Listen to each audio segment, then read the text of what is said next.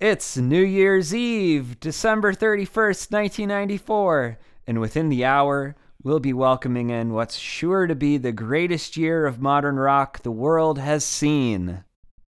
In the meantime, tune in to New Year's Rockin' Eve, featuring Melissa Etheridge, Salt and Peppa, and Hootie and the Blowfish. In this final hour before midnight, join us in taking a special look back at 1994.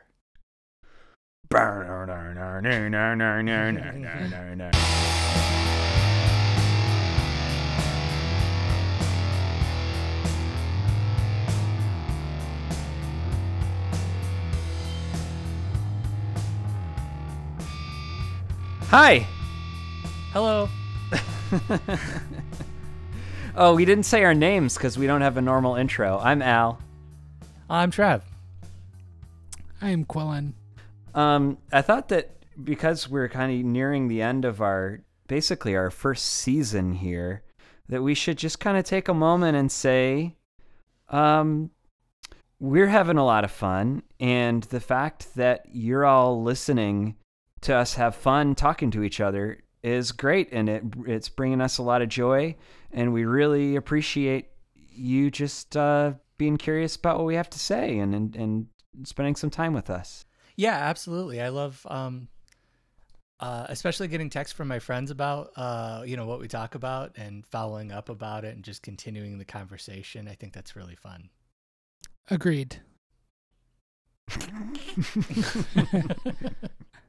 I do agree. We're wrapping up our first almost year here because we started in April. And so we're going to do this episode and take a short break, and we'll come back with 1995, and we're going to make this sort of a tradition, a year-end tradition. So the first thing that I wanted to ask you all about is on December 31st, 1994, if you go back in your little time machine here, what would you have said was the best song of the year? I probably would have said Time by Hootie and the Blowfish. Yeah. Pretty good. Good answer. Yeah. I was thinking back. So I always think of this time. I just think of like growing up and listening to music. I always think of the influence that my brother had on me, and I had forgotten. My brother reminded me of this recently in a conversation that my sister was the one who I got into Hootie and the Blowfish off of, and she actually played a pretty big role before my brother. And Hootie was one of those things. Also, all the terrible Christian music that I was listening to predominantly at this time, like DC Talk and Audio Adrenaline and the Newsboys. And so how old are you at this point? Let's see. I would have been 10. Okay. Yeah, 10 years old. So at December 31st, 94 would have been during fifth grade for me. Okay. Yeah. I'm surprised. I guess. Wait. So Trav is a year older than you?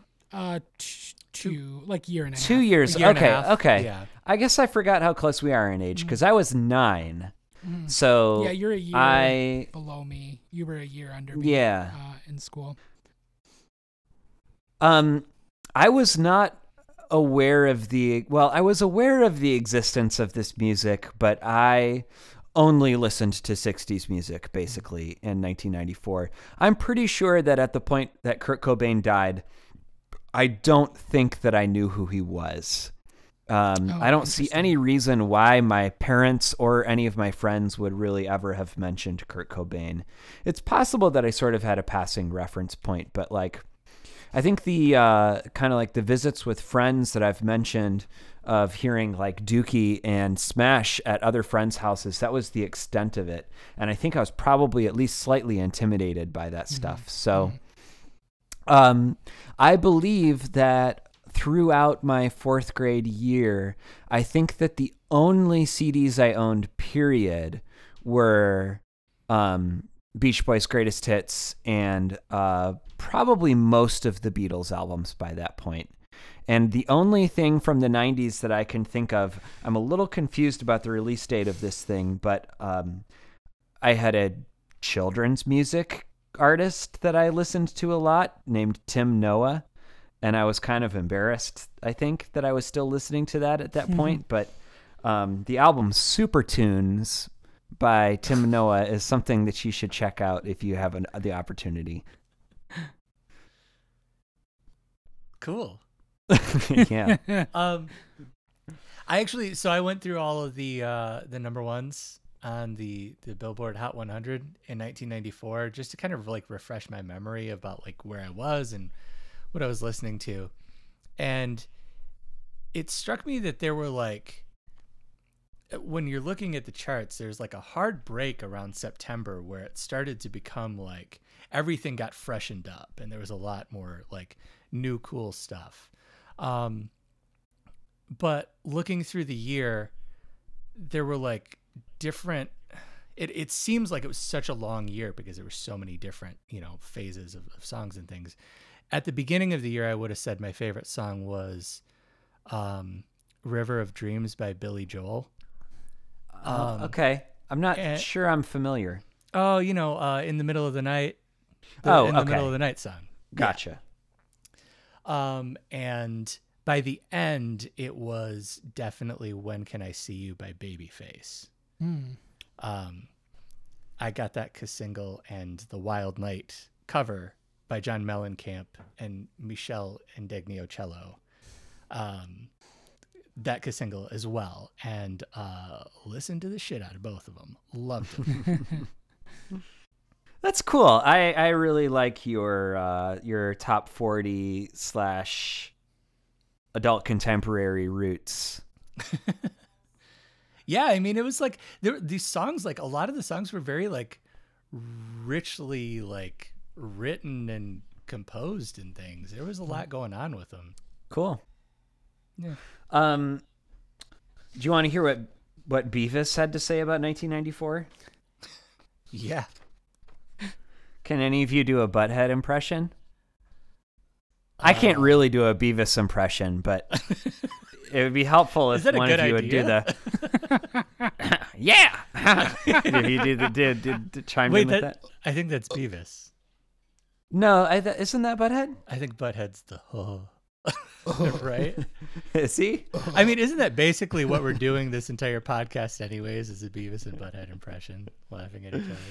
Yeah. Well, I thought that, gosh, I really think that Butthead is the Cornholio guy. Oh, boy.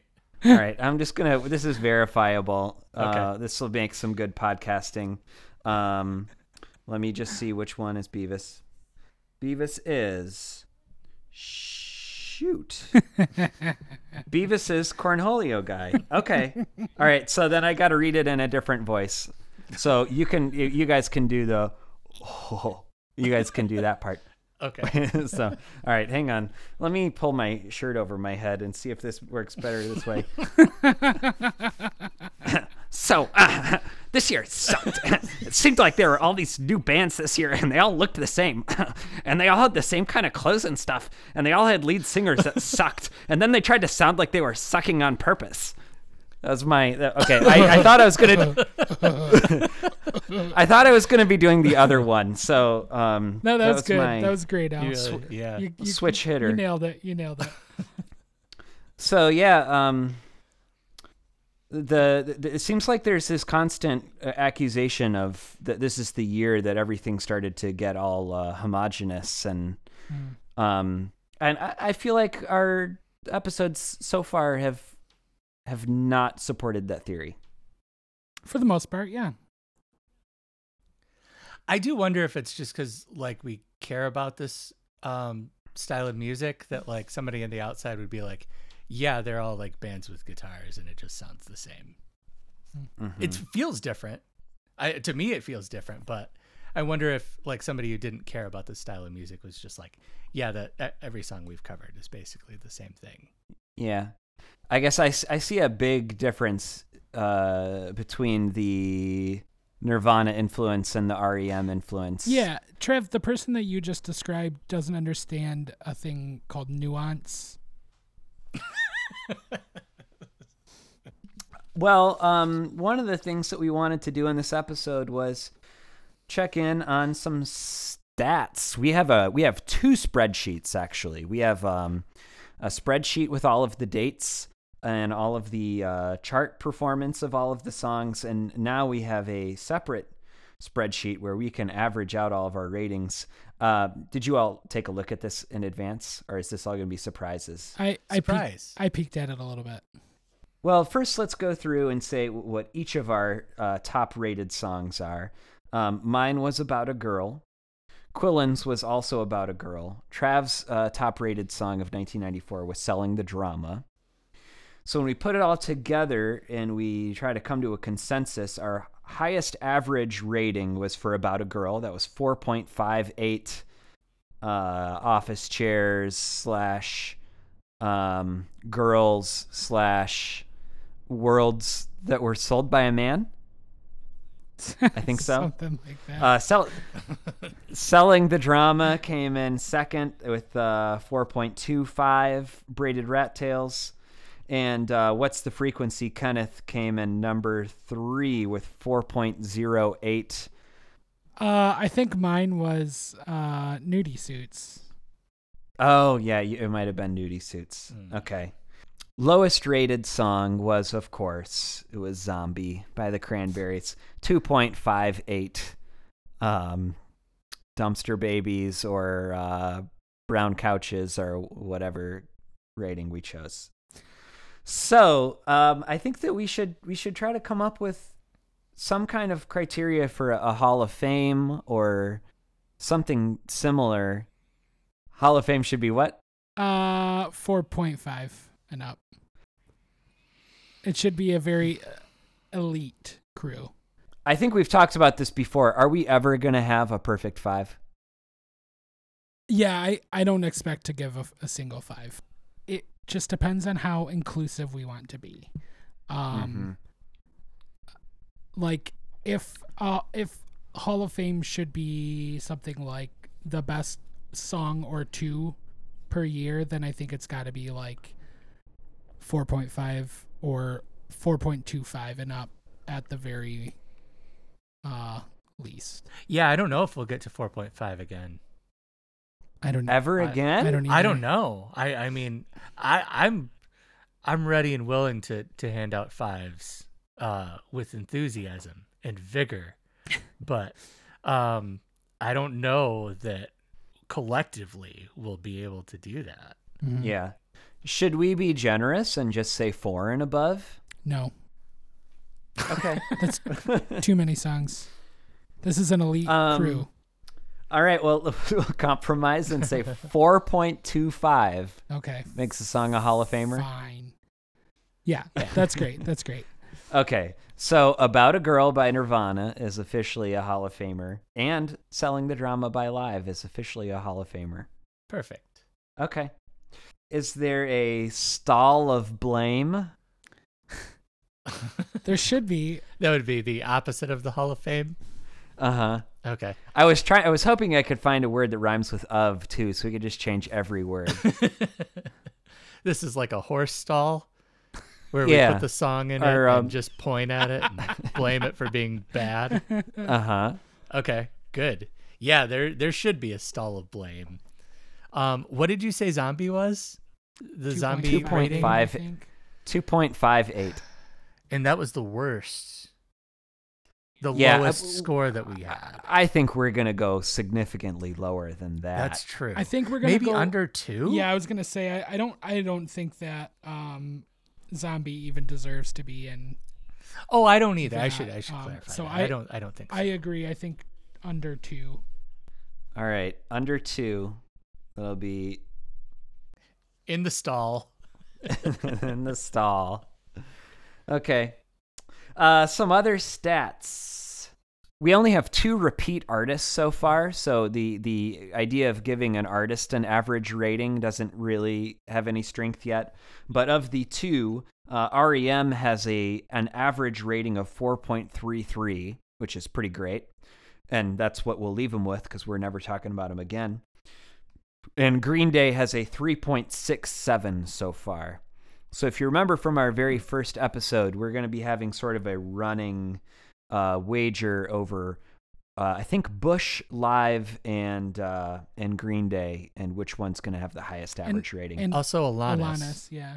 Yeah, and U2. There were a couple more, but we had to we picked yeah, horses in that right, race. My bad. And those were the horses that we picked. The only other statistic that I took a look into was which of us is the most generous rater and which of us is the least generous rater. Most generous rater is me. My average rating was 3.8. I'm surprised And that your average was that high. Yeah. Yeah. I think That's pretty I high. generally gave pretty high ratings to things. Yeah. I think the lowest that I gave was probably a 3 or maybe even a 3.5. This is really bizarre. You two are tied for least generous rater with 3.409. You both have the exact same average. Huh. Yeah. I don't know what I think about that. About being tied or about being less generous? Being as stingy as Quillen. Yeah. Do you feel like being more positive in your opinions about pop culture things has been a project for either of you?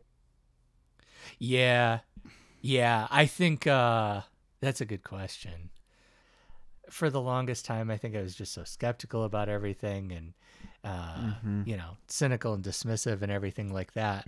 And I think there's just been this just general sort of wave of positivity when it comes to those things recently, where it's a little bit infectious, where it's just sort of like, just lighten up, man. Lighten up and enjoy it and find something to like about it. And every time I'm able to do that, I'm really glad I do. That's awesome. Yeah, I don't know. I feel like I am more open and accepting of different styles and genres and things like that than I've ever been in my life. But I still tend to be, I think, picky in each of those like genres or styles. Like, so I don't know. It's tricky for me. I've definitely gotten to a point where I feel like I don't like look down on people or, anything like that when I disagree. Like, I feel like I can't remember the last time I've had a legit like debate or, argument about an art, a piece of art. Like, I feel like you like what you like, and there is absolutely nothing wrong with that. That is awesome, and I am absolutely not interested in trying to convince you otherwise or make you feel bad about what you like or dislike. Like, we don't have time for that kind of negativity anymore. I mean, I think criticism is okay, but, without being a dick about it. Yeah. Yeah, I think 13 or 14 years ago, I think that we really bonded over talking really harshly about music that we didn't like. And I think that I probably used to engage in a lot of that. And I have definitely made an effort just in general to think less harsh thoughts about everything. And yeah, that's been kind of a journey that I think all of us have gone through to some degree. Yep.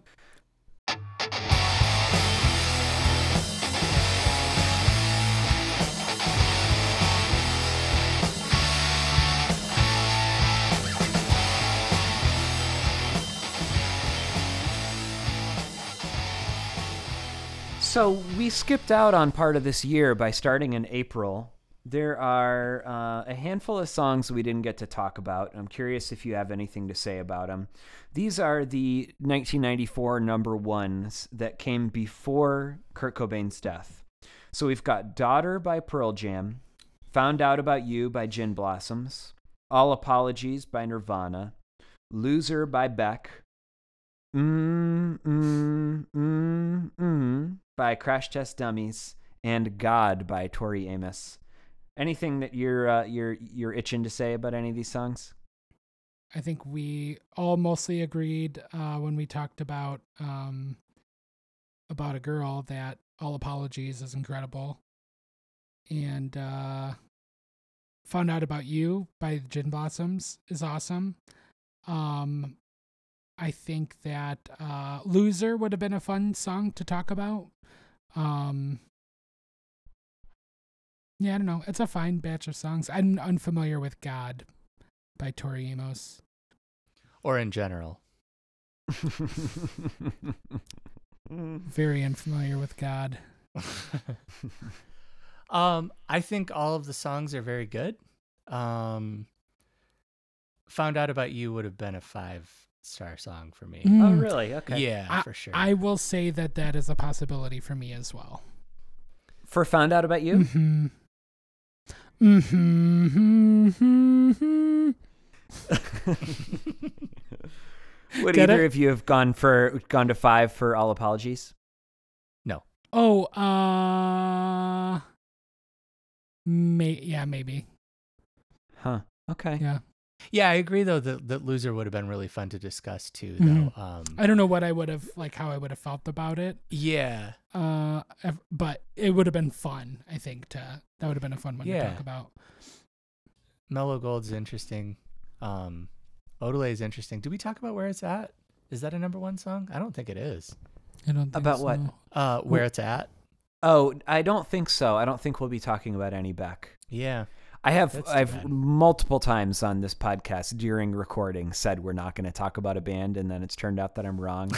But I think it's Everclear and Foo Fighters are the 2 bands I've done that with so far. But I'm fairly confident we won't be talking about Beck. Yeah, I agree.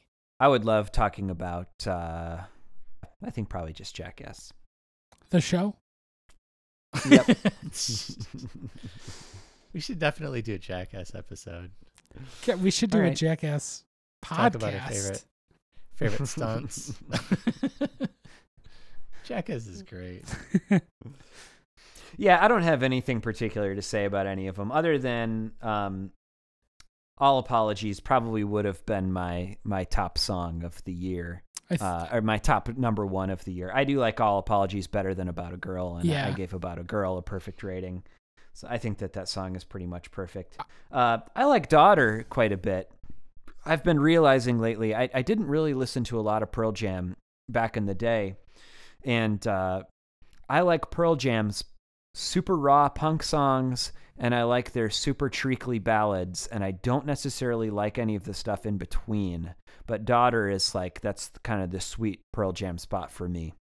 Like it a lot. Daughter's pretty okay. I don't hate it. Daughter's great. Yeah. I have a question about All Apologies, actually. Uh-huh. Do you think that when Kurt said everyone is gay, that he knew what he was talking about? And he was so far ahead of everyone else as far as sexuality being a spectrum. Do you think he knew what he was talking about, or you just thought that was a cool line? I think he likes irony and contradiction, and I think it's just kind of a pose. I don't think that there's any particular serious thought behind it. Okay.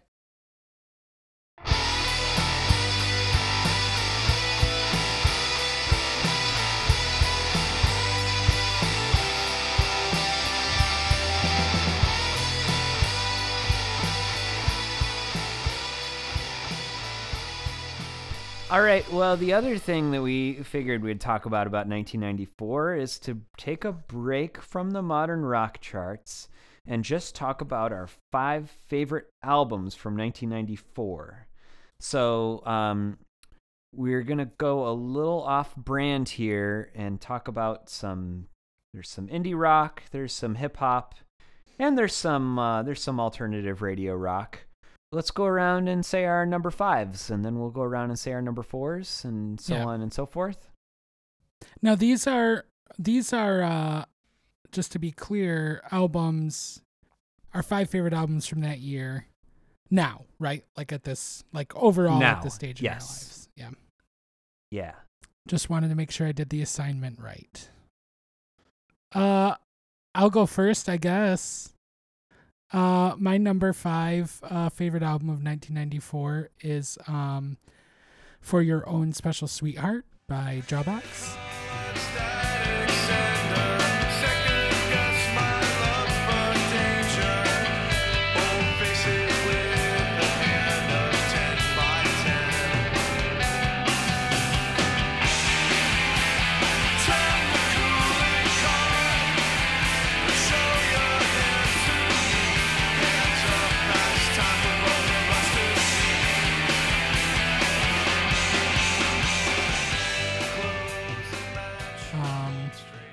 It was released by Atlantic Records, a major label release.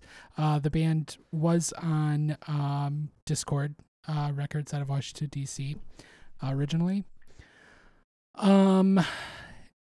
Jawbox is the project of Jay Robbins. He was like a D.C. area guy. Originally in the Government Issue band, hardcore band. They're I guess people consider them emo. I don't really consider them emo. I think there are elements of that sound, but it's more just like melodic post-hardcore, I guess people can also call it, but like just indie rock, catchy songs, intricate arrangements, really good melodies. Cool thing about Jay Robbins, he's a record producer, engineer, and he's recorded a lot of a few of our favorite 90s records. He recorded Nothing Feels Good by The Promise Ring, Frame and Canvas by Braid. He co-produced Emergency and I and Change by The Dismemberment Plan with Chad Clark from Beauty Pill.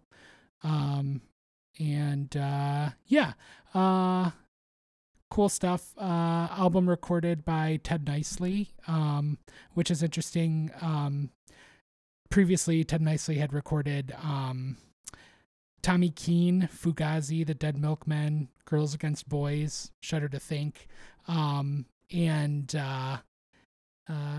an interesting major label release move, sign to a major label and record with an indie guy. I thought that was a pretty interesting tidbit that I found out about this record.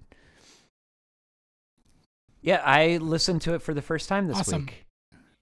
I had always been told, I was a big At the Drive-In fan, and I guess in high school, and I had always been told if you like At the Drive-In, you should listen to For Your Own Special Sweetheart by Jawbox. And I think for a long time I was confused between Jawbox and Jawbreaker. Sure. But I really liked it. I really liked how aggressive it was. I liked the drums and the bass a lot. I liked the bass tone. I understood the At the Drive-In connection, but it was somewhat superficial, but I think that I understand why it was recommended in connection with that. Yeah, it makes sense. I mean, they're definitely poppier, but Jawbox is poppier for sure, but yeah. Uh-huh. Yeah, I did feel like sometimes the vocals had a little bit of an emo touch that I wasn't totally into, and it wasn't like a screamo in that sense. It was more it had something to do with just the melodies and the vocal delivery. But I'll be listening to it again for sure. I enjoyed it. Yeah, I'd only really casually sort of listened to it in the past, and I was familiar with, was it Savory that was kind of pushed as the single? How much of a push did it get? Was there a video for it? Do you know? I believe that there was, and I don't know if they played it on national television at the time, but when they reissued the album a few years ago and they did a reunion tour, they played whatever the show that Jimmy Fallon hosts, I think, or one of those. Yeah. They played Savory on that. Cool. Yeah, it sounded great. Yeah. strong like DC. It was really cool to hear like a major label like DC Sound album. Yeah, agreed. Yeah. Yeah. It's that's cool. similar like hints of Fugazi and stuff like that, but More melodic and- brightened up with yeah. Is Jawbox your favorite J. Robbins project? Did you like yeah. Burning Airlines more? I have only listened to I think Mission Control by Burning Airlines. I think there's another record, Identikit, that I have not listened to. I really like that Burning Airlines album, but I have spent more time with Jawbox. They have more albums, and the early Jawbox stuff I think is not very good and poorly produced. But the last two Jawbox records are good. And this album is probably my favorite J. Robbins written music for sure. Cool. I remember there were a couple of songs on the Office of Future Plans album that I really liked. That's his newest or latest? Yeah, band, newest. I think? It was from this decade, but I don't. 2013 or something like that. Yeah, years and years ago. But I remember there were a couple of songs that I really loved on that, and you can kind of just like, his vocals are distinctive. Like you can kind of pick up. You on can them. tell it's him for sure. Yeah. But really cool pick. Awesome. Yeah, thanks. Yeah, good job. Trav, what did you pick for number 5? So, I don't know why I feel the need to sort of qualify this, but I do. I know why you. When I say it, this. everybody will know. But like with being in quarantine and all of the uncertainty and everything that everyone's feeling, like it's really pushed me back to like albums that are comforting and feelings of like nostalgia and things like that just sort of put me at ease. And it's sort of driven me back to like broader sort of albums that are more popular. And so my 5th favorite album of 1994 is Cracked Rear View by Hootie and the Blowfish. When the people in the church, they tell me, oh my brother, you don't walk like men, you don't talk like men, go back to Africa, I just don't understand. Drowning in a sea of tears, hatred, trying to hide your fears. I know that seems like a punchline, that it's a jokey thing, but I don't know why. If you listen to it in a vacuum, it's just awesome. Like there's no bad songs. You could argue that maybe it's a little bland, but I think if anything, it was like the thing that Adam Duritz was concerned about, the overexposure, like that Hootie and the Blowfish had sort of gone through at the time, that kind of drove everybody away from them. And by the time the follow-up album came up, nobody really wanted to hear it. But I think Cracked Review is awesome. I think, start to finish, like everything on it's great. The singles, I don't know. What were your experiences with it? The singles are incredible. The singles are incredible, yeah. So, my grandmother bought me both Hootie albums sometime around when Fairweather Johnson came out, unsolicited, because my mom's family lives in South Carolina and they're a South Carolina band. And so my grandma was just like, this is a South Carolina band. And she sent me both of those CDs, or gave them to me for Christmas. I don't remember. Which is a pretty unique thing to have had her pick out those albums for me. And I don't think that I had a super personal relationship with any of them.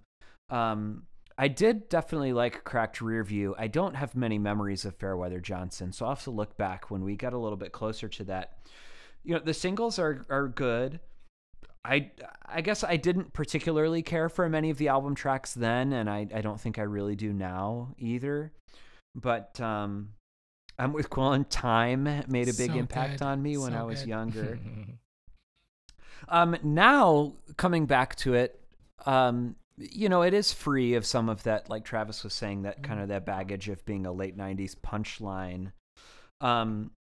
It's so unusual to hear, this is a really specific musical insight, but it's so unusual to hear a singer singing vibrato in rock music. That's just like the, it's like something we associate with, I guess, maybe a little bit more with just non-pop music. I mean, but maybe soul music to some degree, and with System of a Down. Sure, yeah. It's a sound that was so unfashionable at the time that it's kind of remarkable that Hootie had the success that they had. And I find that I'm increasingly drawn to that sound now. I just find it so soulful, and I think maybe as I'm growing older and mellowing out, I feel like there's an emotionality to that kind of singing that I'm just drawn to right now. And I the other thing that we are not going to run into a whole lot on this podcast is it is refreshing to hear a Black perspective on modern rock, and particularly on I think probably just one song where he explicitly addresses that on Drowning. It's great. But I appreciated that a lot this time around. Yeah, good. I think they were kind of undermined by like having a funny name. Also, Sure, like they were not taken seriously because of that. But I loved then, and I love now, like the total like lack of image and complete like unpretentiousness of the band. Like those are just like some dudes getting together to jam. Yeah, is it the Hold My Hand video where they're like playing basketball in their khakis? Am I remembering that right? I think so. I might be mixing it up with something though, because we watched that laser disc. Yeah. At the Bong Mountain House. Yes, in Grand Rapids. Yeah, of like a concert video, and it was just great. They're walking around and shooting hoops, and in between, they were splicing footage of them shooting hoops in between songs. Yeah, they were a band that Things like that. loved sports. That is Yeah, and the Dolphins. But they weren't like bros. Like they didn't seem like bros, Like, Yeah. Hey, do you think in Let Her Cry, when Darius said she went in the back to get high and I sat down on the couch and cried, he was crying because the girl got high? Because I definitely thought that in like 7th grade. He was so upset that her friend was on drugs. I don't think that might not be far off. I hope not. I hope I'm wrong. I hope 7th grade me was wrong. I feel like there's no questioning that guy has got to live a very wholesome life. Yeah. I don't know. I mean, you never really know. Everything about it seems pretty bright and upbeat. Yeah. So Al, what's your number 5? Well, my number 5 is Nirvana Unplugged, MTV Unplugged, and we just recently talked about that in great depth, so I don't have a whole lot to say about it other than, I think revisiting it, I realized that all my favorite bits are really the covers. I think the most fun part of that is getting an insight into a really talented musician who has good taste, interesting taste, and getting some insight into his fandom. I only have to do it. The results are always perfect, but that's all the news. Would you like to hear my voice sprinkle with emotion? Can it hit your bird? I can't see any of me. I think that's really what's fun about that album, and the Bowie cover, the Meat Puppets covers, the Vaseline cover. Wait, is there more than one Vaseline cover? No. No, there are 2 Vaseline's covers on Incesticide, but the Leadbelly cover, all of those are really great. And I actually just recently, I had already told you guys this, but I bought the reissue on vinyl, specifically because I think I realized how much I liked that album after we did an episode on it. So that's Great. That's that for Nirvana Unplugged. How about number 4, Quill? My number 4 favorite album of 1994 is Illmatic by Nas.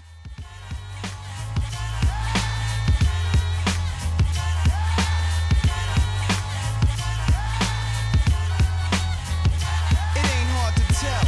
I excel, then prevail. The mic is contacted, I attract clientele. My mic check is life or death, breathing the sniper's breath. I exhale the yellow smoke of Buddha through righteous steps, deep like the shining. Sparkle like a diamond, sneaker Uzi on the island, and my army jacket lining hit the earth like a comet. Invasion, Nas is like the Afro-Centric Asian. Half man, half I am a white dude who is trying to understand hip hop.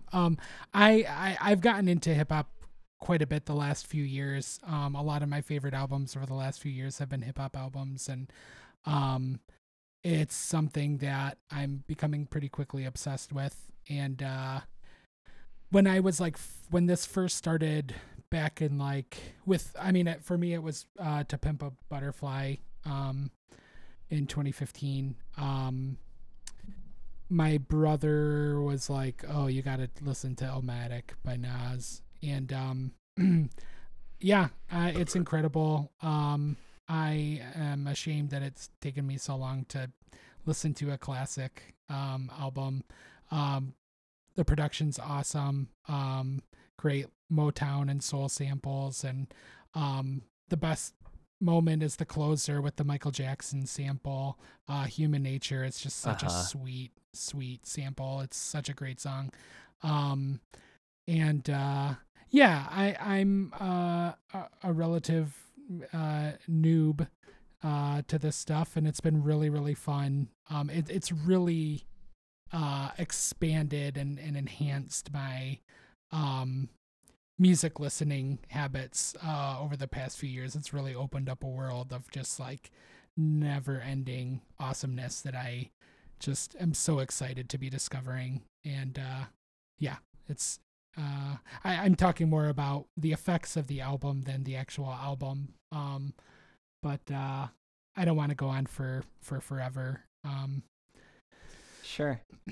Yeah, this is a great album. I really like this album, and I had not listened to it in a long time, so I was really glad to revisit it. And I really like a lot of the best hip hop production from this time, which is like this very spare, often just like piano, bass and drums, and the production in this album is great, but the thing that I was really struck by is just the flow is very musical, and my favorite song remained the same from the first time that I've ever heard this. One Time for Your Mind, just that kind of like that like slow triplet or like laid back triplet, kind of like I guess swinging triplet maybe kind of feel of the flow on that track is really great. So I was really happy to listen to this again. Something that stuck out to me too about it is it's 10 songs and not even 40 minutes long, and like that's a really great length for a hip hop album. Like I feel like at the time hip hop albums were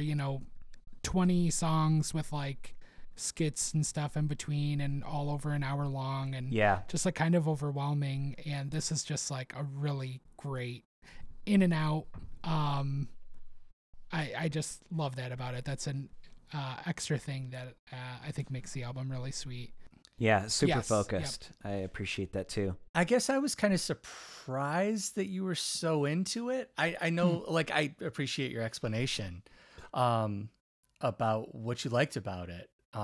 Because I felt like the samples and like musically it was kind of boring despite being like this jazzy, sort of like hip hop album, which is great as a style, but like it just was not hitting me. And I know, I've tried it a few different times because it's such an important album and everything like that. And it just never really like clicks with Mm-hmm. me. I also felt like the kick was like super loud and bassy. Did you feel Definitely, that way too? definitely. Like on like super every loud. song. Yeah, yeah. Do you like that part of it?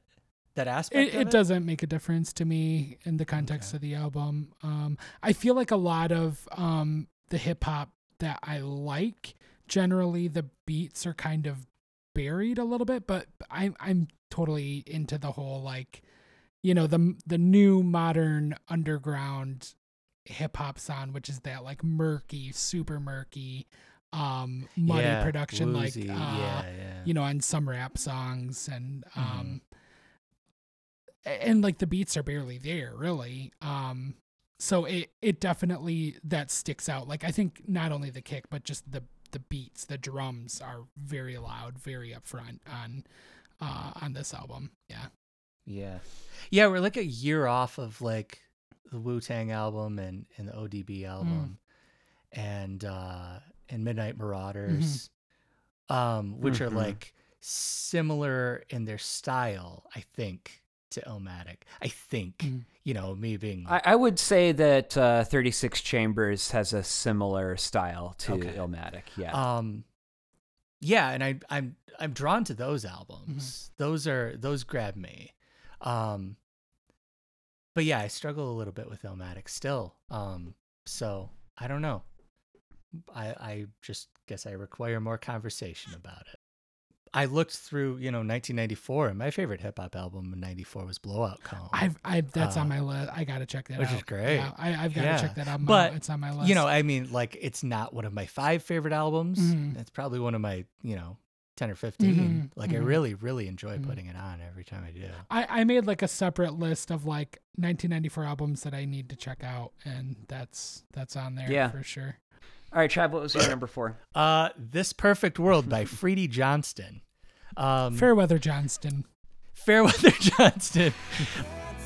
This town, looking back across the sea, I'd gladly drown. I thought you said you were lonely.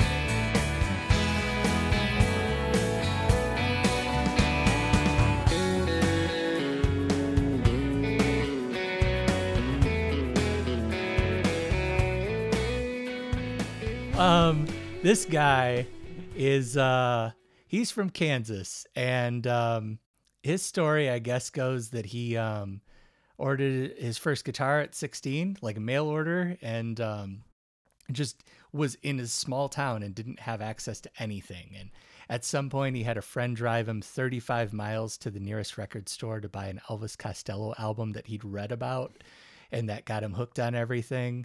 And after he finished college, he went to New York City to become an artist and started recording albums. And I think by his second album, he had sold off some of his family's farmland to finance the second album. Yeah, This Perfect World is great. I think the centerpiece is obviously the first song, the Bad Reputation. Oh yeah, Which is a perfect song. perfect song. And I Yep. think everything that kind of comes after it just kind of like follows in its shadow. It just like lines up perfectly. If I had only heard that song and I went and bought the album, the rest of the album is exactly what I would want it to be. There's incredible guitar playing, great melodies, great songwriting that's very simple. And yeah, just really love it. Evie's Tears is awesome. Yeah. It's an awesome Yeah, I mean, song. you could say I don't have anything else to add. When you could name any song on the album and be like, yeah, that song's great, great song. Yeah, I listened for the first time, and I think you said it just right. It's like you're so frequently used to the experience of listening to a single from an album from this time period and putting the album on, and just like, often by track 2 thinking like, oh, they don't know what I want to hear from them. But that's not the case with this record. It was immediately like I was totally won over after a handful of songs. Yeah, I liked it a lot. Yeah, great. Freddie. Free. All right, well, my number 4 was Live Through This by Hole. Yeah, they really want you.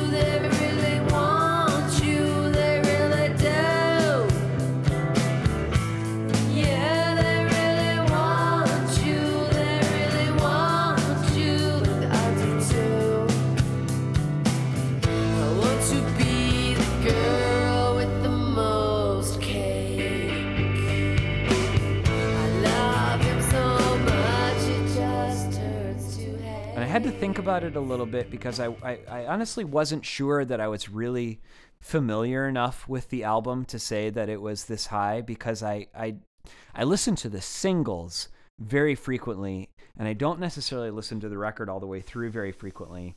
But my wife was a big Courtney Love devotee in her youth, and I have always had Courtney Love around in my pop culture life as an adult. And I went back through just to make sure that I really loved it, and I really do. So first of all, I have a lot to say about this record. I think that these are three of the best singles of 1994. Violet, Miss World, Doll Parts. Doll Parts might be just the most 90s, in a great way, one of the most 90s songs I can think of. I really love it. I think that Courtney Love is at least as compelling a public figure as Kurt Cobain is. And in a lot of ways, I actually think that she's a lot cooler than Kurt Cobain. I think she's a more interesting lyricist. She's not as consistent a songwriter as Kurt Cobain. I think that I don't really need to go in depth about defending Courtney Love's reputation, because I think that some other people have done that very skillfully. But obviously, during the 90s, Courtney Love was under a lot of attacks in the press and from Nirvana fans. A lot of that stemming from the Lynn Hirschberg feature in Rolling Stone that suggested that she was taking heroin while pregnant and things like that. And I think a lot of people have defended Courtney from double standards, the idea of double standards, or her being a Yoko figure. Rock fans love self-destructive addicts when they're male. And in this case, we have an instance of a self-destructive addict who is female and was just trashed in the media. When it comes to like press about her parenting skills and things like that, I'm definitely struck by, I had to take a moment and look up how many kids Mick Jagger has on Wikipedia. And according to the historical record, he has at least 8 children. And we never hear about whether Mick Jagger is a good father to his oats that he has sown across the world over the decades. This is biographical information, so I guess it might not necessarily seem important, but I do feel like this all goes into Courtney Love's narrative and into her lyrics, and it's all perfect for her, I think, really fascinating way of sort of going to war with notions about femininity while also being playful about her own and aware, I think, of her own contradictions in relationship with femininity, wanting to be the girl with the most cake. Anytime that people talk about Yoko Ono, I always just immediately think, like, if your friend is bringing Yoko Ono around all the time, talk to your friend and say, you're kind of not holding up your end of the bargain in our friendship, and this is disappointing me, and your friend should respond to your needs. And if your friend doesn't respond to your needs, that's not Yoko's fault, that's John's fault. Anyway, that's on and on and on and on. A couple other Courtney Love greatest hits.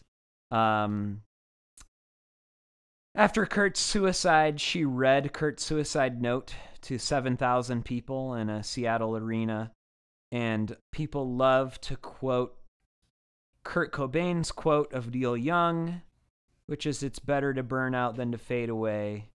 And Courtney Love prefaced that as she was reading it to all of Kurt Cobain's fans. She said, "And don't remember this, because it's a fucking lie." And I love Courtney Love.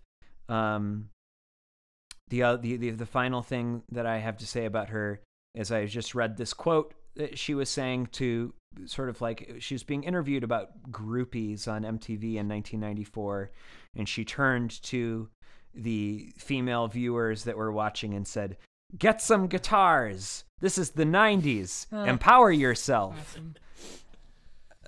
So, yeah, I like Live Through This a lot, and I like Courtney Love a lot, and that's my number 4. I look forward to I tried getting into Live Through This a few years ago, and I liked it. I liked it at the time.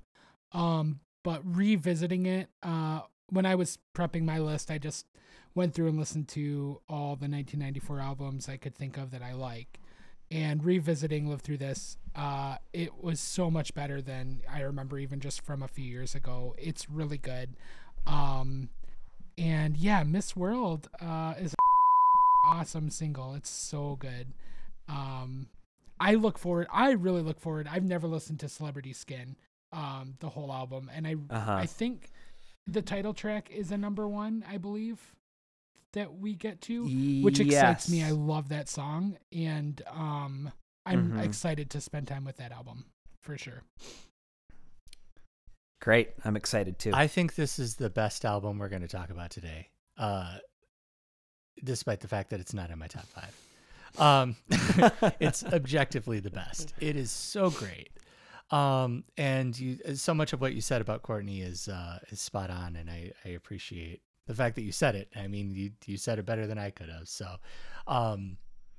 she just took so much shit in the 90s for being for killing Kurt, for ripping him off, for having Kurt write her songs and Billy write her songs and all this stuff. By the way, do you know who implied that men wrote Courtney Love songs? It was Dave Grohl. Shut up, really? It was. it really? It absolutely was. Him. That scumbag. Yes. Dave Grohl. Yeah, we're really going after Dave Yeah. Grohl The worst. on this podcast. No, I am. I'll take the reins on that. That's my goal is to take him down by the end of He this. sucks. But yeah, she just, like you said, I think she's probably cooler than Kurt, and I think Kurt thought she was cooler than Kurt. Because she was the scene veteran when when Nirvana started coming around, she was the cool sort of figure. And rightfully so, lyrically fantastic. She was writing great stuff. And yeah, like Colin said, I guess I haven't heard Celebrity Skin either, because I was always a little bit scared off by it. There's something, I know there's an angle to what she was doing there, and I just haven't been drawn to explore that yet. I do look forward to getting to that point, but I don't think it'll be as perfect as Live Through This. Sarah, my wife Sarah, has described it to me as pretty much a jangle pop album. Just really, really chimey, jangly guitars through the whole I know thing. Malibu's fantastic. Yeah. And Awful. Awful is a really wonderful single too. I'm excited about it. I'm really excited to get to that album. Cool. All right, Quill, what's your number 3? My number 3. I'll try to be brief here. We're yeah, I have a fair amount to say about this one We're going too. hard on all of these, harder than I expected. Yeah. My number 3 is such a boring choice, but yeah, it is what it is, I guess. It is Weezer's first self-titled album, the Blue Album.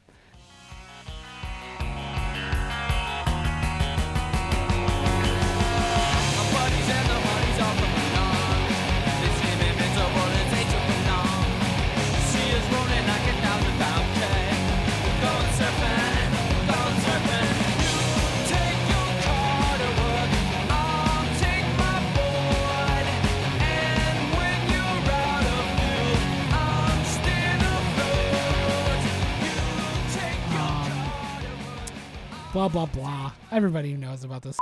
It's their first album, produced by Rick Ocasek of the Cars. The 3 singles, Buddy Holly, Undone, The Sweater Song, and Say It Ain't So, are without question the worst songs on the album. Every other song is great. Particularly The World Has Turned and Left Me Here. Surfx America, In the Uh-huh. Garage, and Holiday. Yeah. I love those jams. I don't think I cared for Weezer when this first came out. I got into the Blue Album, I think, my freshman year of high school, like the fall of my freshman year of high school. So that would have been 98. And what drew me to it, what I was surprised by was the layers of acoustic guitar throughout some of the songs. Yes. That was really surprising to me. I did not expect that at the time. And it is such a nice, like, that is definitely the sneaky, like, MVP of the album. The acoustic guitar on My Name is Jonas, Absolutely. especially on The World Has Turned and Left Me Here. It's beautiful. Yes. Yeah. And the crazy guitar part on Surfx America is amazing too. Like, I don't know what else to say. It's a bunch of insincere, like, basically joke songs about being an outsider and a dweeb, and but just the fuzzy guitars, the crazy guitar solos, guitar harmonies, all the vocal harmonies, everything about it. It's very formative for me, very important in my youth, very influential to my tastes, at a really interesting time in life, early high school. I think that if you took Pinkerton and subtracted Butterfly from it, it would be the better album, but throw on Butterfly, which inflicts damage on that album, and I hate Butterfly. And We'll have to talk about that more in 1996. But minus Butterfly, I think I would say that I like Pinkerton more. But as it is, I think Blue Album is my preferred Weezer album of the two. And yeah, I'll leave it at that. I think you mentioned the acoustic guitar as being like the secret weapon, and I think you're absolutely right about that. I think like just behind that, they do these variations of power chords that aren't just like straight up like power chords. Like there's a little bit something to them. Well, they're tuned down like a...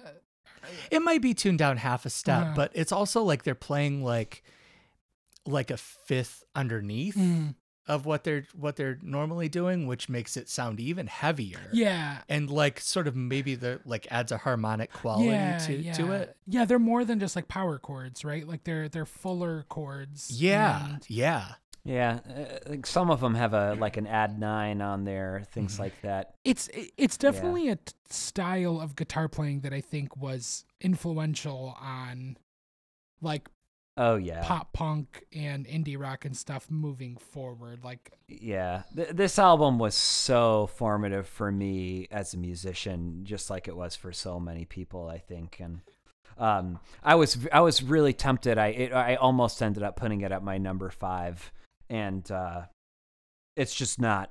It's a little bit stuck in my past, and I can't figure out a way to reintroduce it as something that's relevant to my present. I never feel like listening to this album. I will say that. Like, I never feel like listening to it. Yeah, Quillen, we had the unique opportunity to perform a Weezer cover set. I don't know that many people have ever had the opportunity to do that in this country, to play Weezer songs on a stage. Nobody ever covers them. But that killed them for me. That was it. I mean, studying those songs to learn to perform them. And then like I just haven't gone back since. That's fair. And it's probably been 5 years. That's fair. And I just can't do it. That was such a bad move.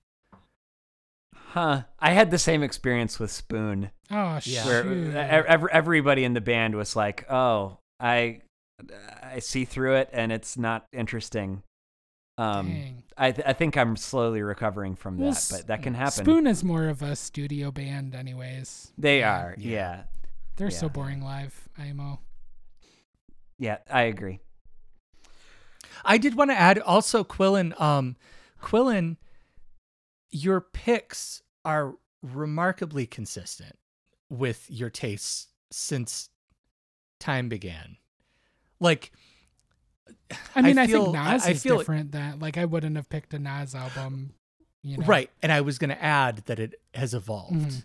Like, if you loved something 10, 20, 30 years ago, you lock it in. Yeah. And it doesn't change. And I feel like in contrast, like I feel very fickle about like how I'm like so willing to dismiss things that at one time were really important to me. Yeah. Like this, where I'm just like, yep, nope, I've moved on. It's something else. But I think seeing this list and, you know, the albums you've mentioned and albums that you will mention sort of like, you know, paint that picture for you. And I appreciate well, it. I think part of that is I am to a fault a very nostalgic and sentimental person. Like I really am super sentimental and attached to things in my past, and if I get super into something now, I'll be attached to it for years and years and years. I just am that way. I just am really, really sentimental and get emotionally attached to things. So like, if an album is super important to me, especially particularly high school and college, like it's hard for me to let, you know, memories and things like that from those years go. Mm-hmm. Yeah. I don't think I live in the past. Like I'm not like, you know, if I have a son, I'm not going to be like a dad who pushes the son to have all the same experiences that I did and live vicariously through, or, you know, anything like that. But Yeah. you know what I mean? Like I just, I'm very sentimental. Yeah. Good. Yeah. I love like it that way. I love it and I hate it. All right, Trav, what was your number 3? My number 3 was is an album called Ruby Vroom by Soul Coughing. By the blue light of live at 5. And as I drifted off, I heard Al Roker say to me, dial 1-900 for JANINE.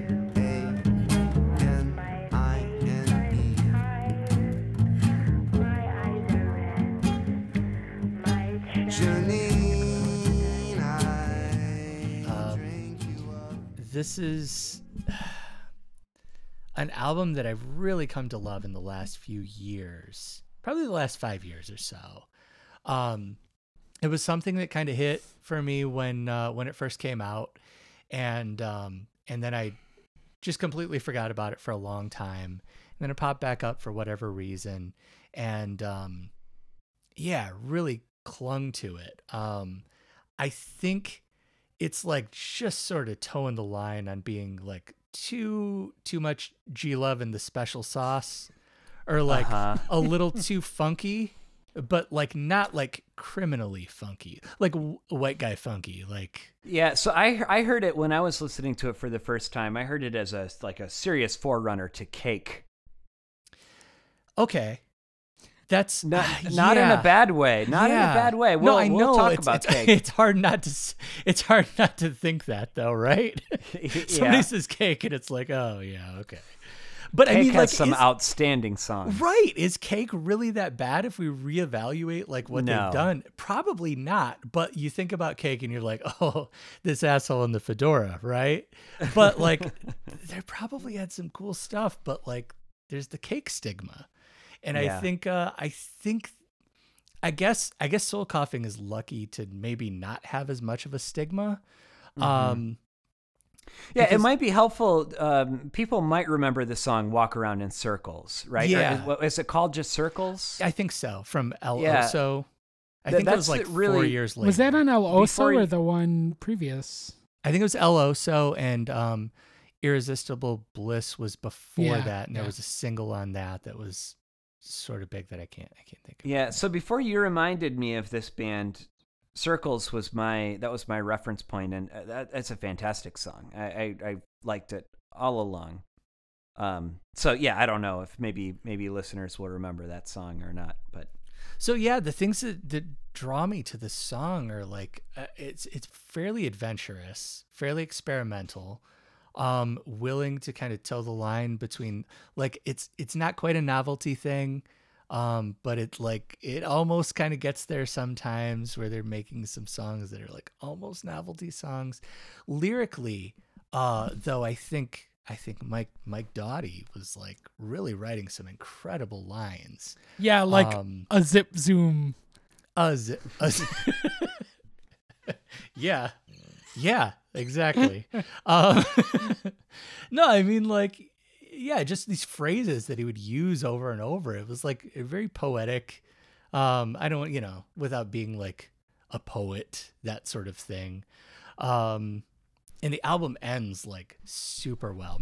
Like those two songs at the end of the album are especially great. Mr. Bitterness and Janine. I think Janine is an incredible album closer. Cool. I listened to it for the first time. I thought that it was a bold choice, and I thought that it was I thought it was refreshing. I liked it. I was glad to listen to it. I did not like it, but I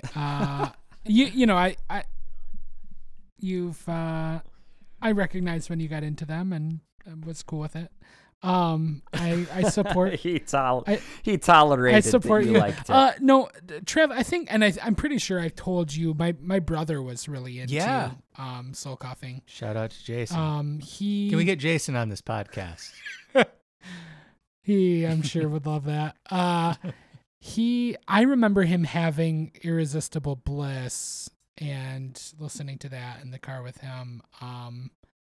Have you spent time with that or El Oso, or I got Irresistible Bliss from BMG, and it didn't really click with me. Like I don't even think I remember much of it, to be honest. Like back then, and I listened to it a handful of times, right? Yeah, and you haven't gone back. No. Was there a moment that you like hated? Because like honestly, like I wouldn't be surprised if there were like I think this is a fairly like divisive sort of album where it could be like terrible to some people. Are you talking about Ruby Vroom? Yeah. Were there moments where you're like, oh my God? Definitely. Yes. I want to know what they are. I don't like the closer. You don't? No. Oh no, that's wrong. I don't. That's right. I made a note of disliking the song "Bus to Beelzebub," I thought that might be which wrong. is really sounds so much like the worst song on Cake's Fashion Nugget, which is "The Land of Race Car Yayas," which is also sort of like beat poetry over, stand-up bass and funky drums. Not the working sample. The No, not the 1930s working like factory line sample. No. Yeah, that's fine. Yeah, I mean, I sort of expected that, and that's I don't care. No, Trev. I'll embrace it. Yes, please do. I'm so happy that you find enjoyment. Yeah. But I wanted to hear an honest answer too, because I knew that there was like some things that are like kind of out there. Yeah. All right, my number 3 album was Whip Smart by Liz Phair.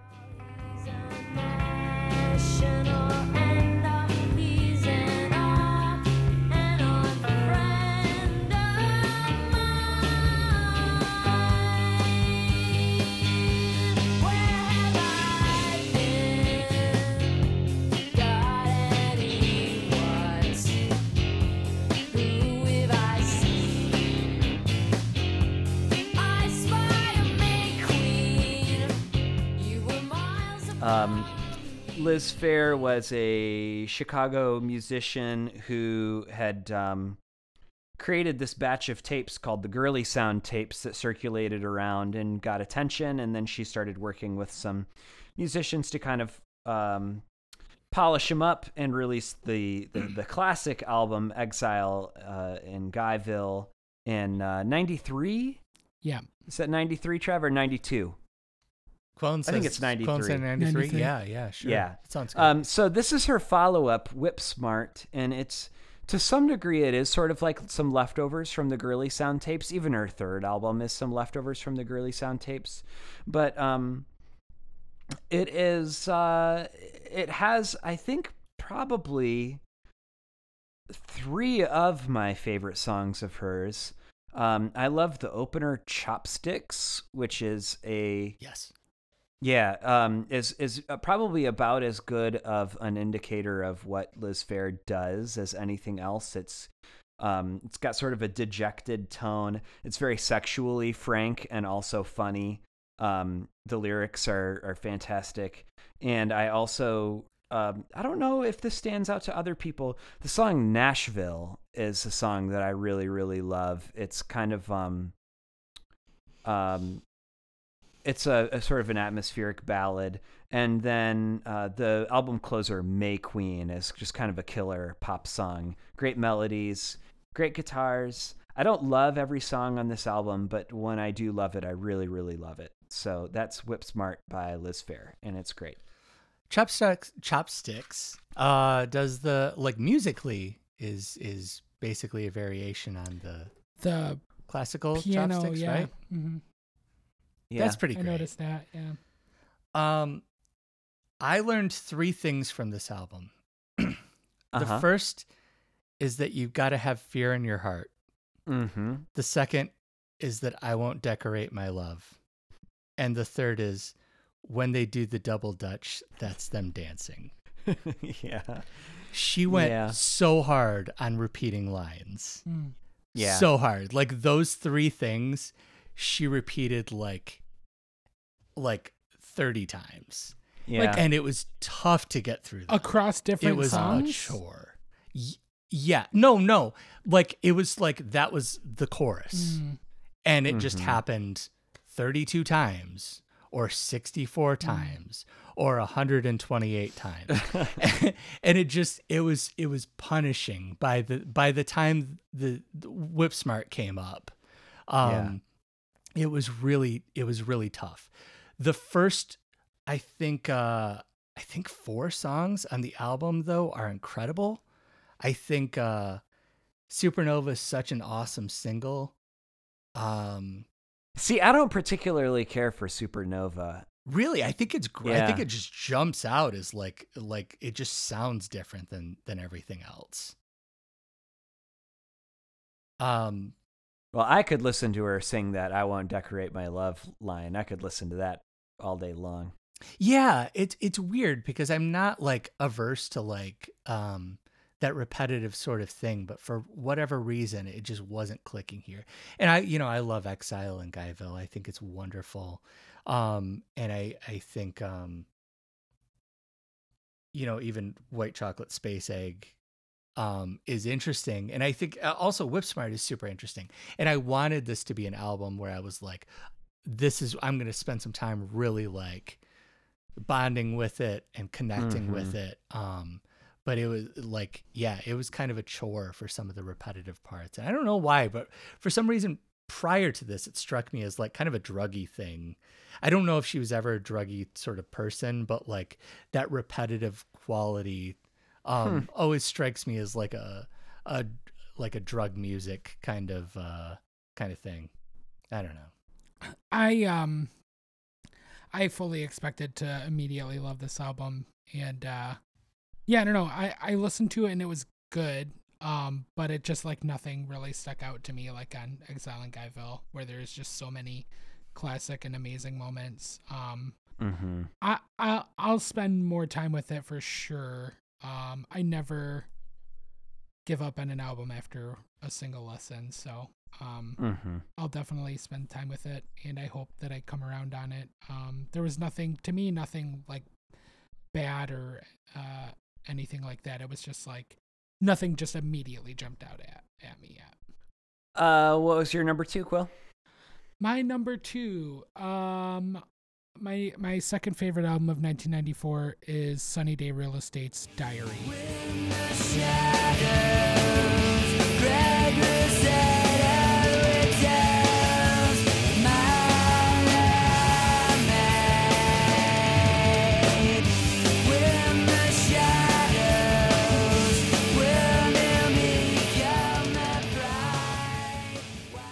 The widely considered defining album of emo's second wave. Seattle band, Jeremy Enoch Dan Horner, Nate Mendel, and William Goldsmith. Nate Mendel played bass. William Goldsmith played drums.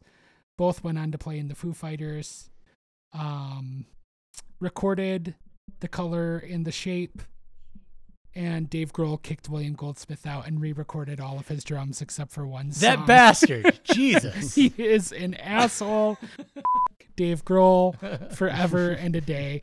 Granted, William Goldsmith's drumming on Diary is something. He is an incredible drummer who on this Sunny Day Real Estate album overplayed so much. So many fills, way too many fills. But he toned it down on the following albums and is an incredible drummer. But yeah, Dave Grohl sucks. Another knock against Dave Grohl. Anyways, Diary was recorded by Brad Wood, who also recorded XL and Guyville, and Whip Smart, and also White Space Chocolate Egg or whatever. Yeah, Brad Wood's all over Yeah, everything that I've been listening to recently. He was really active and really like involved with a lot of great stuff. He recorded the list of bands that I wrote down that or typed that he recorded in the early stage of their careers. Liz Phair, Sunny Day Real Estate, of course. The Sea and Cake, Tortoise, Hum, Seam, and 11th Dream Day, which are bands that I am unfamiliar with, but are on my list of bands Is this I like want a to Chicago check out. thing between Hum and Sea Well, and I'm Liz assuming Phair so, and- and Liz Fair too. Like, I'm Yeah. assuming so. Yeah. Yeah. He also recorded Adore by Smashing Pumpkins, which I didn't realize. Diary is a dynamic emo album. Loud, quiet, loud. Impassioned vocals that are unlike the genre at the time. Jeremy Enoch sang in tune. His voice is definitely maybe an acquired taste, but it only gets better with time, in my opinion. The hits were 7, and especially In Circles, both songs I am deadly tired of. The middle of the album to the like end game is sweet. Songs like 47, The Blankets Were the Stairs, one of the most emo titles I've ever heard. Fierton, Skierdo, Shadows, 48, and Grendel are all incredible. This is my second favorite album of the year. When I first made this list, I thought it was going to be my number one. Even though it's my third favorite Sunny Day Real Estate album, there are 2 albums of theirs that I like even more. Go. Diary, more like diarrhea. I got into this album in high school. Same. And it was a big deal, right? It was important. It was sort of the blueprint for the emo, the second wave emo. Just like you were saying. I've gone back and forth on it so many times. Same. I remember staying one night listening to this at with you at your house on Pearl Street. Is that what it's called? And just like reevaluating everything and being like, this album is incredible. And for some reason, I feel like that was like, I don't know, 4 or 5 years ago. It was probably like 10 years ago at this point, right? Yeah, I lived there in 2009 and till 2011. I don't know that I've listened to it. I mean, like I listened to it a lot after that, like immediately after that, and then like let it go. And I listened to it for the first time again this week, and it just did not click at all. And it's been back and forth like that for me since high school, where like there are moments where I'm like, oh, this is a chore. I feel like Song About an Angel especially is like brutal. Yeah, for me. that's one of my least favorite songs. Yeah. Yeah, that the chorus, ugh, woof, right? Yeah, agreed. But to your point, Fuerte Squerto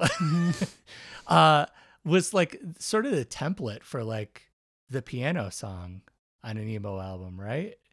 Yeah, but I think it's weirder. Like, I think that's a weird song. It is weird. Yeah, you're right. You're like, right. and to think that like Jeremy Enick went on and did Return of the Frog Queen, after their second album, which is like, I guess kind of close to that style. But it's like weird psychedelic like folk music with lots of strings and stuff. And I think that Enoch is an interesting emo figurehead because he's not like this like punk guy who is like making this kind of, I don't know, like I think his tastes are a little more out there and weird. I don't know. Yeah. And he could really shred it vocally too, Yeah, right? I mean, dude. like he gets out there. But yeah, still, I know we kind of talked about this a little bit earlier this week, but Shadows Dude. stands out to me as being like, I love Shadows. Dude, the verse and the chorus are awesome in that song. Yes. And that little guitar. I don't like love the that guitar little lick. guitar I lick. don't like I love it. The the break. guitar lick. Yeah. I've been feeling with emo lately that even with Joyce Manor and more recent stuff, I just feel like if I didn't hear it when I was 17, just forget about it. I just can't. I can't feel it anymore, and it's just a thing of the past for me. So I couldn't get into this one. Wow. No, that's cool. That's cool. Trev, I've had the same thing. Like I just go back and forth on it almost every time I listen to it. Maybe it'll be another 3 or 4 years before I listen to it again, and I might be like, ugh. I don't know. I for the longest time have championed 2 other Sunny Day Real Estate albums as being way better than Diary. And I don't know, this time through it hit me. Maybe it's the pandemic, I don't know. Like getting me super emotional, or I don't know, but Yeah. it really hit me. It really hit me this time. Yeah. No, I mean, and I was kind of referring to that when I mentioned like your consistency and like how you listen to things. Wow. Where it's like, Yeah. if you loved something before, you don't betray that. You don't Yeah. forget about Yeah. it. You know, it's like, it's carried forth. Yeah. And man, yeah, it's great. I appreciate that. All right, Trav, what's your number 2? Number 2, Vitalogy by Pearl Jam. Dedication's not even true. With no power, nothing to do. I still remember. Why don't you? This is not for you. This is not for you. Vitalogy rules. It is peak Pearl Jam. Pearl Jam was very cool when I was 12 years old. They were like the epitome of like Gen X bands, where they were like, you know, the whole flannel thing. Like, I think Vitalogy, there was a certain mystique to it because everybody older than me thought this was the coolest thing in the world.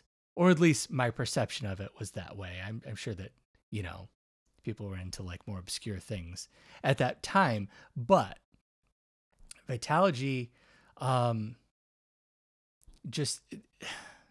it seems like there was something extra special around that album. And maybe it had to do something to do with like, you know, the Ticketmaster thing and like lack of promotion around it. It was I'll love Pearl Jam forever just because of the Ticketmaster thing. Yeah. It was a little more mysterious because of it. But the first 3 songs on this album are about the best opening 3 songs on any album that I can think of. It's a perfect opening for me. Last Exit is so sick. It is. Yeah, It is. it's And it's such awesome. the pacing of it. Mm. And then to like go into Spin the Black Circle, which just like absolutely rips in a way that like Pearl Jam like rarely ever does. And then Not For You, which is probably my favorite song on the album, which is kind of weird because it's like a 5 or 6 minute song that just sort of repeats the same riff over and over again. But it's such a defiant sort of like anti-commercial sort of like vibe.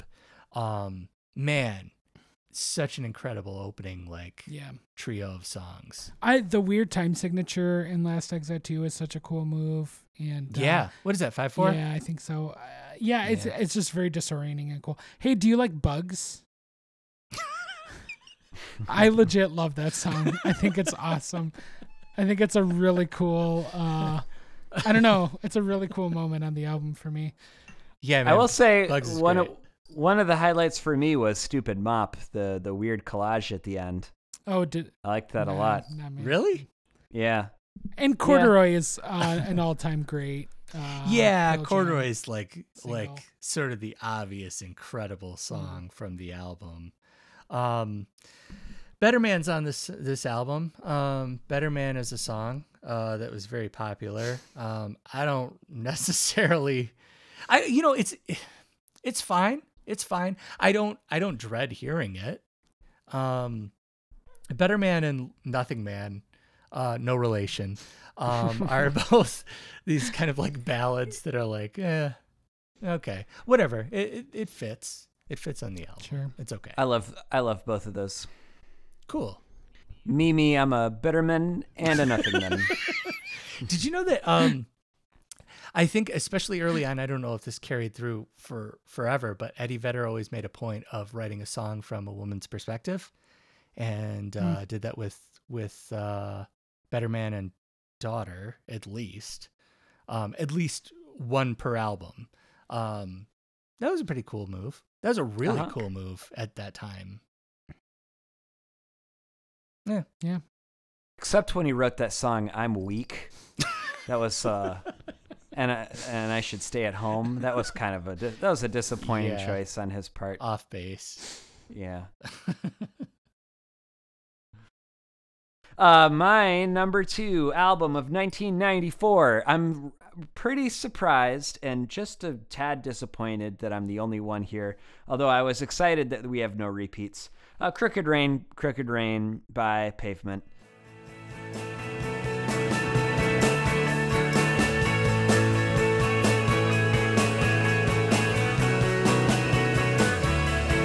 So drunk in the August sun, and you're the kind of girl I like because you're empty and I'm empty, and you can never quarantine the past that you remember in December. But I won't need you when I'm gone, and if I go there. I fully expected this to be on mine, Al, before starting to listen to all the albums. Okay. This is sort of like one of my first, maybe really my first indie rock records. I didn't start listening to it until I was a freshman in high school, which I guess was in 1999. Pavement are often sort of considered the indie slackers of this movement, and there's to some degree, that's true. I mean, Malkmus is sort of blowing spitballs to some degree at the seriousness of Kurt Cobain era rock, but there's so much more. I love when Malkmus says we got some good riffs and some good sha-la-las, and ultimately that's what Pavement is about for me. They're a wonderfully melodic band. The guitars are frankly pretty beautiful on this record. The layers of guitars. They are kind of standing back and taking an ironic view of a lot of what's going on. And, you know, I think that people have a tendency to sort of accuse them of being like, that it's sort of like self-defense, or they're maybe even being a little snobby and their sort of their emotional distance. But there is always something in the corner of your eye or maybe the corner of your ear where Pavement is actually...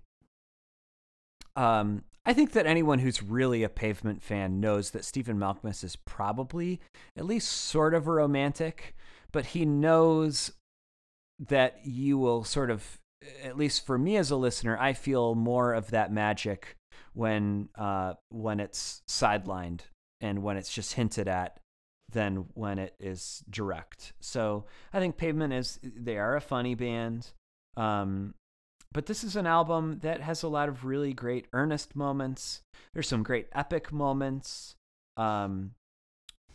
It is their first album with Scott Westerberg playing drums. Is it Scott Westerberg or Steven Westerberg? Scott Westerberg. Steve West. Paul. Steve West. Paul Westerberg. I'm mixing up Paul Westerberg. Is it just Steve West? Is it as simple as that? Steve West. I'm pretty sure it's Steve West. Well, his playing is great on this album. It's laid back, and he's got these great drum fills. The drum fill, like the rambling drum fill part in "Cut Your Hair," is an all-time great. Yeah, it's all-time a great great moment. drum break for sure. Yeah, so this is a sentimental favorite, and just it's a real joy for me. I love it. I was shocked to find that the two best songs on the album are "Cut Your Hair" and "Gold Sounds." To me, like, wow, obvious. I think like so obvious, and like obvious songs, like obvious. Everybody loves those songs, but they're still like the best for me. Like no other song surpasses either of those on the album. I'm with you on Gold Sounds. I don't know if I'm with you on Cut Your Hair. Fair. That's pretty cool. One of the most recent song, the only thing that sort of reignited my interest in this after loving it for 15, 20 years is Unfair. Recently, Unfair has really been like an incredible like Pavement cornerstone for me. Yeah, it kind of goes back to the Weezer Blue Album thing for this, where I'm just like, I can't hear this with fresh ears. It's you know, it's the same stuff over and over. And I feel like I've always felt like the final 3 songs on the album are a bummer. Like I've never felt like it just whimpers out after Range Life. Agreed. Oh, I am a very big fan of Fillmore Jive. Really? I think it's a true epic, and it's funny and it's moving to me. Great. I think, I mean, I think at this point, for me personally, the more interesting question is this your favorite Pavement album? Yeah, I don't feel the need to have a favorite Pavement album, which is nice. It's I feel the same way about like the Stones or a couple other bands that I can think of. It rotates around. I would say that in recent years, I've been drawn to Brighten the Corners more than any other Pavement album, but I think that that's just that I'm having a moment where I really like lyrics to be front and center, and I feel like that's sort of I feel like that's the album that Malkmus put the most effort into lyric writing, and where the lyrics are the main focal point of the record, and that's why I'm really love Brighten the Corners lately. But really, I think that Slanted and Enchanted, Crooked Rain, and Brighten the Corners are all pretty much perfect albums for me. Cool. All right, time for some number ones. Number one. Number one. My favorite album. We're just at 1 hour 40. Jeez. My favorite album of 1994 is the album Holiday by the Magnetic Fields.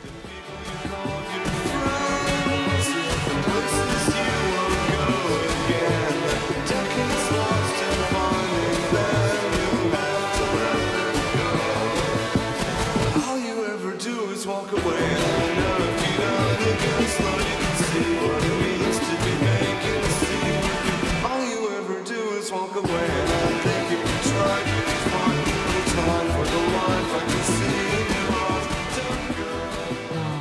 Nice. Thank you. I have Travis here to thank for getting me into this album. Trev, you put many a song from this album on a variety of mix CDs. I want to say in the years 2006 and 2007. And I always liked them. And then I don't know what it was that it was a conversation like a few years later that we had that made me finally decide to listen to the album. And that was like 2011 or so.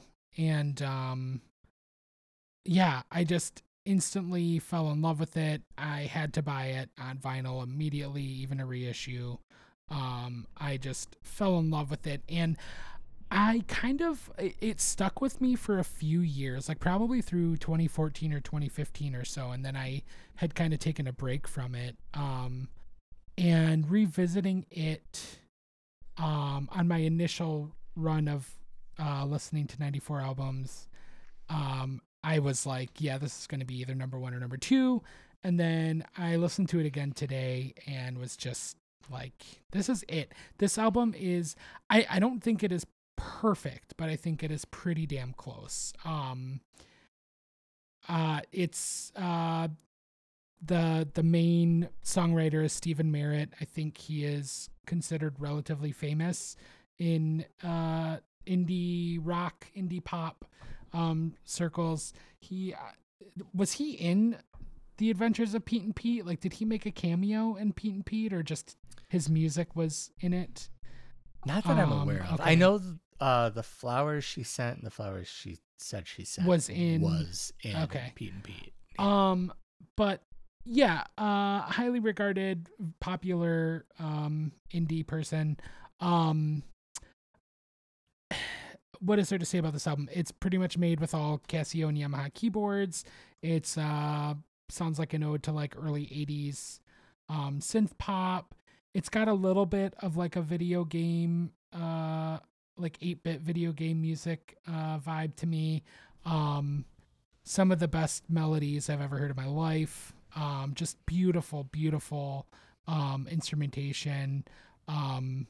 My list of favorite songs is long.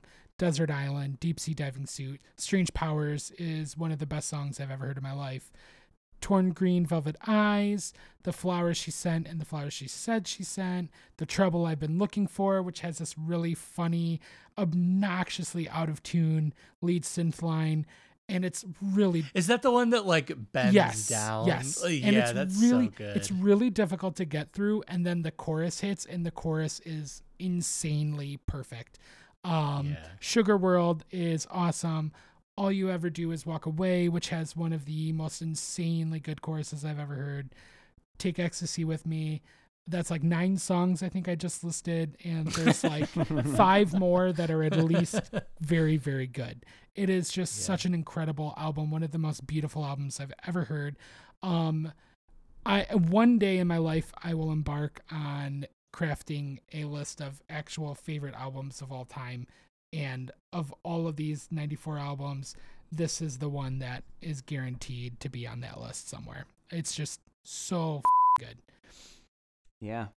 I hadn't listened to it, although I was familiar with some songs. You know, I'm familiar with 69 Love Songs, but I loved it. I can't wait to listen to more of it. That makes me so happy. This is an album that I want to share with everybody and that I want everybody to love.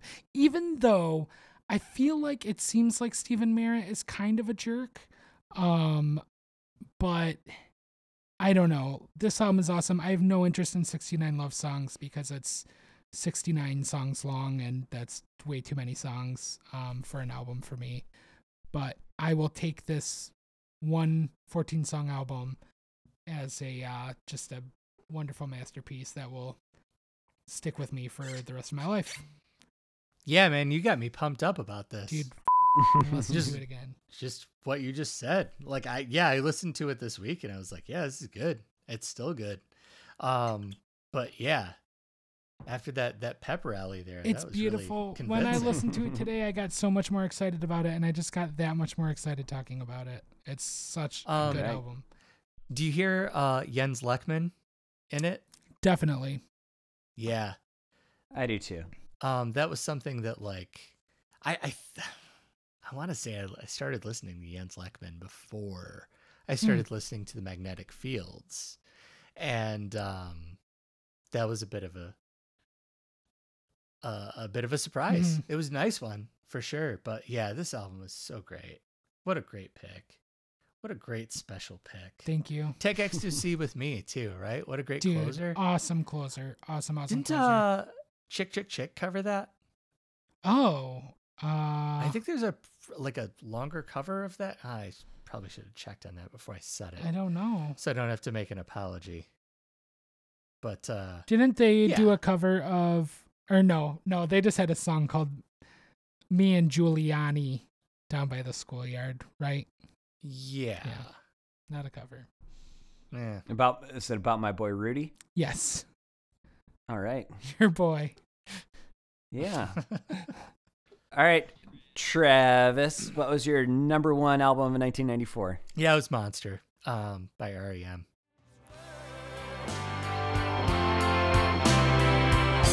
You will be mine. This world will be mine all the time. I tripped and fell. Did I fall? What I want you to feel. Cool.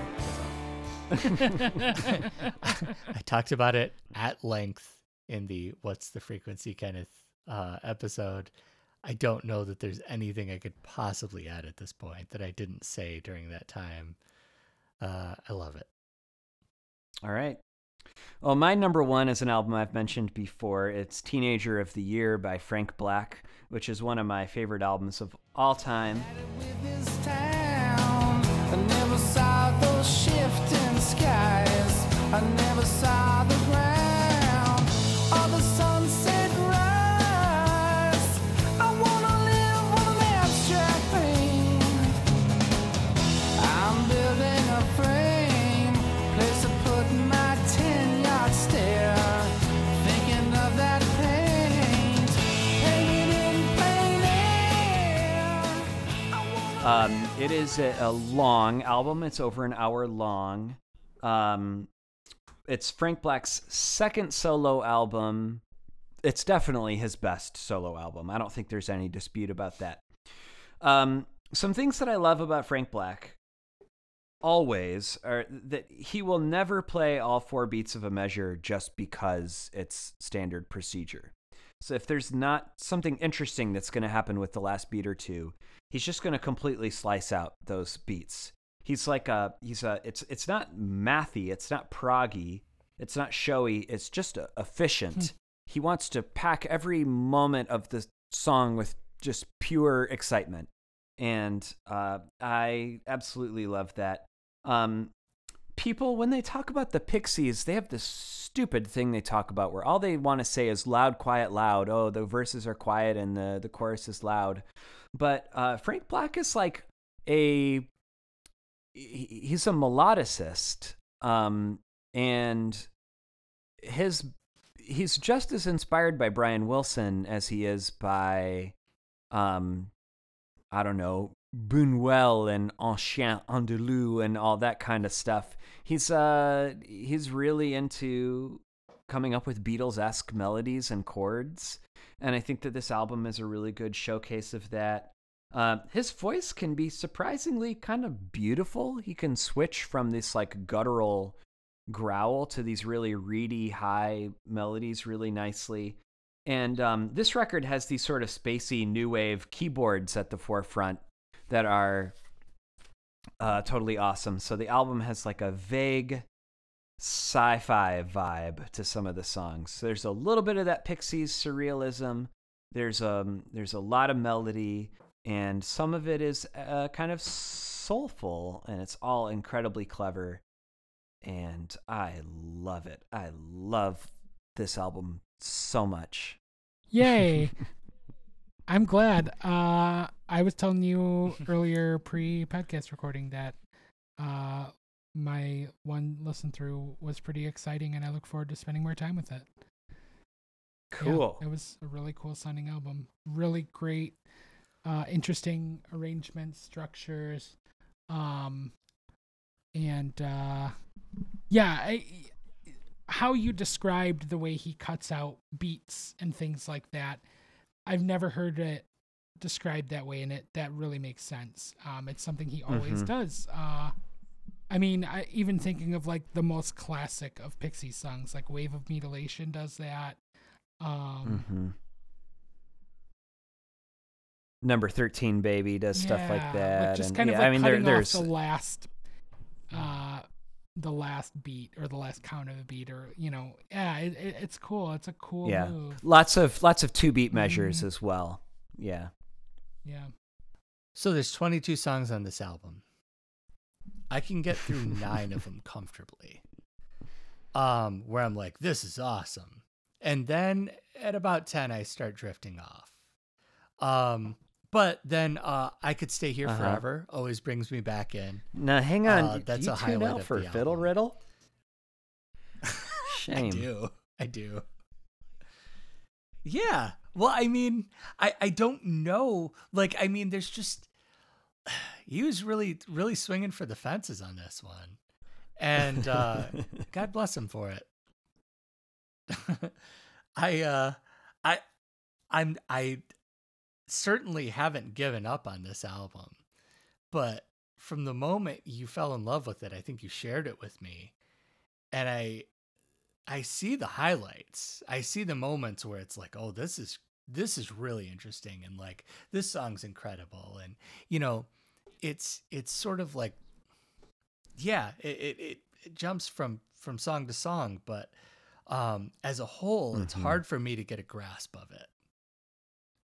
I think maybe, I want to say when I listened today, Pure Denizen of the Citizens Band jumped out as a pretty cool song too. But yeah, there's just so much. There's so much to take in a 22 song, hour-long album.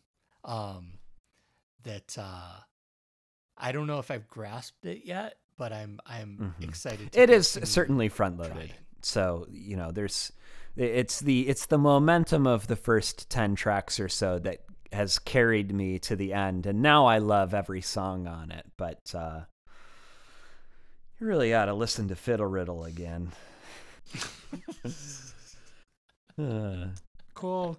Well, is that it for 1994? Okay. We were pretty thorough. Yeah, we went a lot deeper than I expected us to. All right. Well, go ahead. Did you guys want to talk about Donkey Butt by 12 Gauge? I guess I don't know what you're referring to. Donkey or Check out donkey? Donkey Butt by 12 Gauge. Donkey. It's donkey. I checked myself. It sounds like it should be donkey, but it's donkey. Cool. Yeah, D Donkey Butt. How do you know it's not donkey? Yeah. Yeah. Good question. I don't know. All right. Well, we're gonna take a little time off. We're gonna take a little break in between 1994 and 1995, but we're excited for our first full year. Some great songs coming up. So I'll see you guys in like a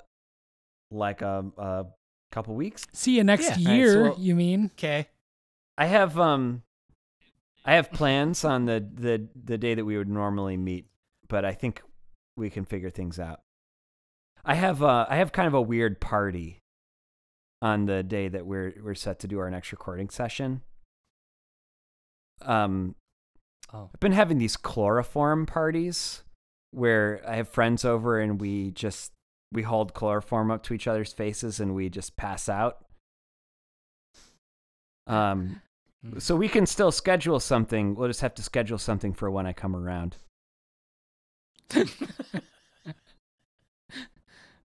That was good, Al. That one came out of nowhere. I was totally confused about what the hell you were saying.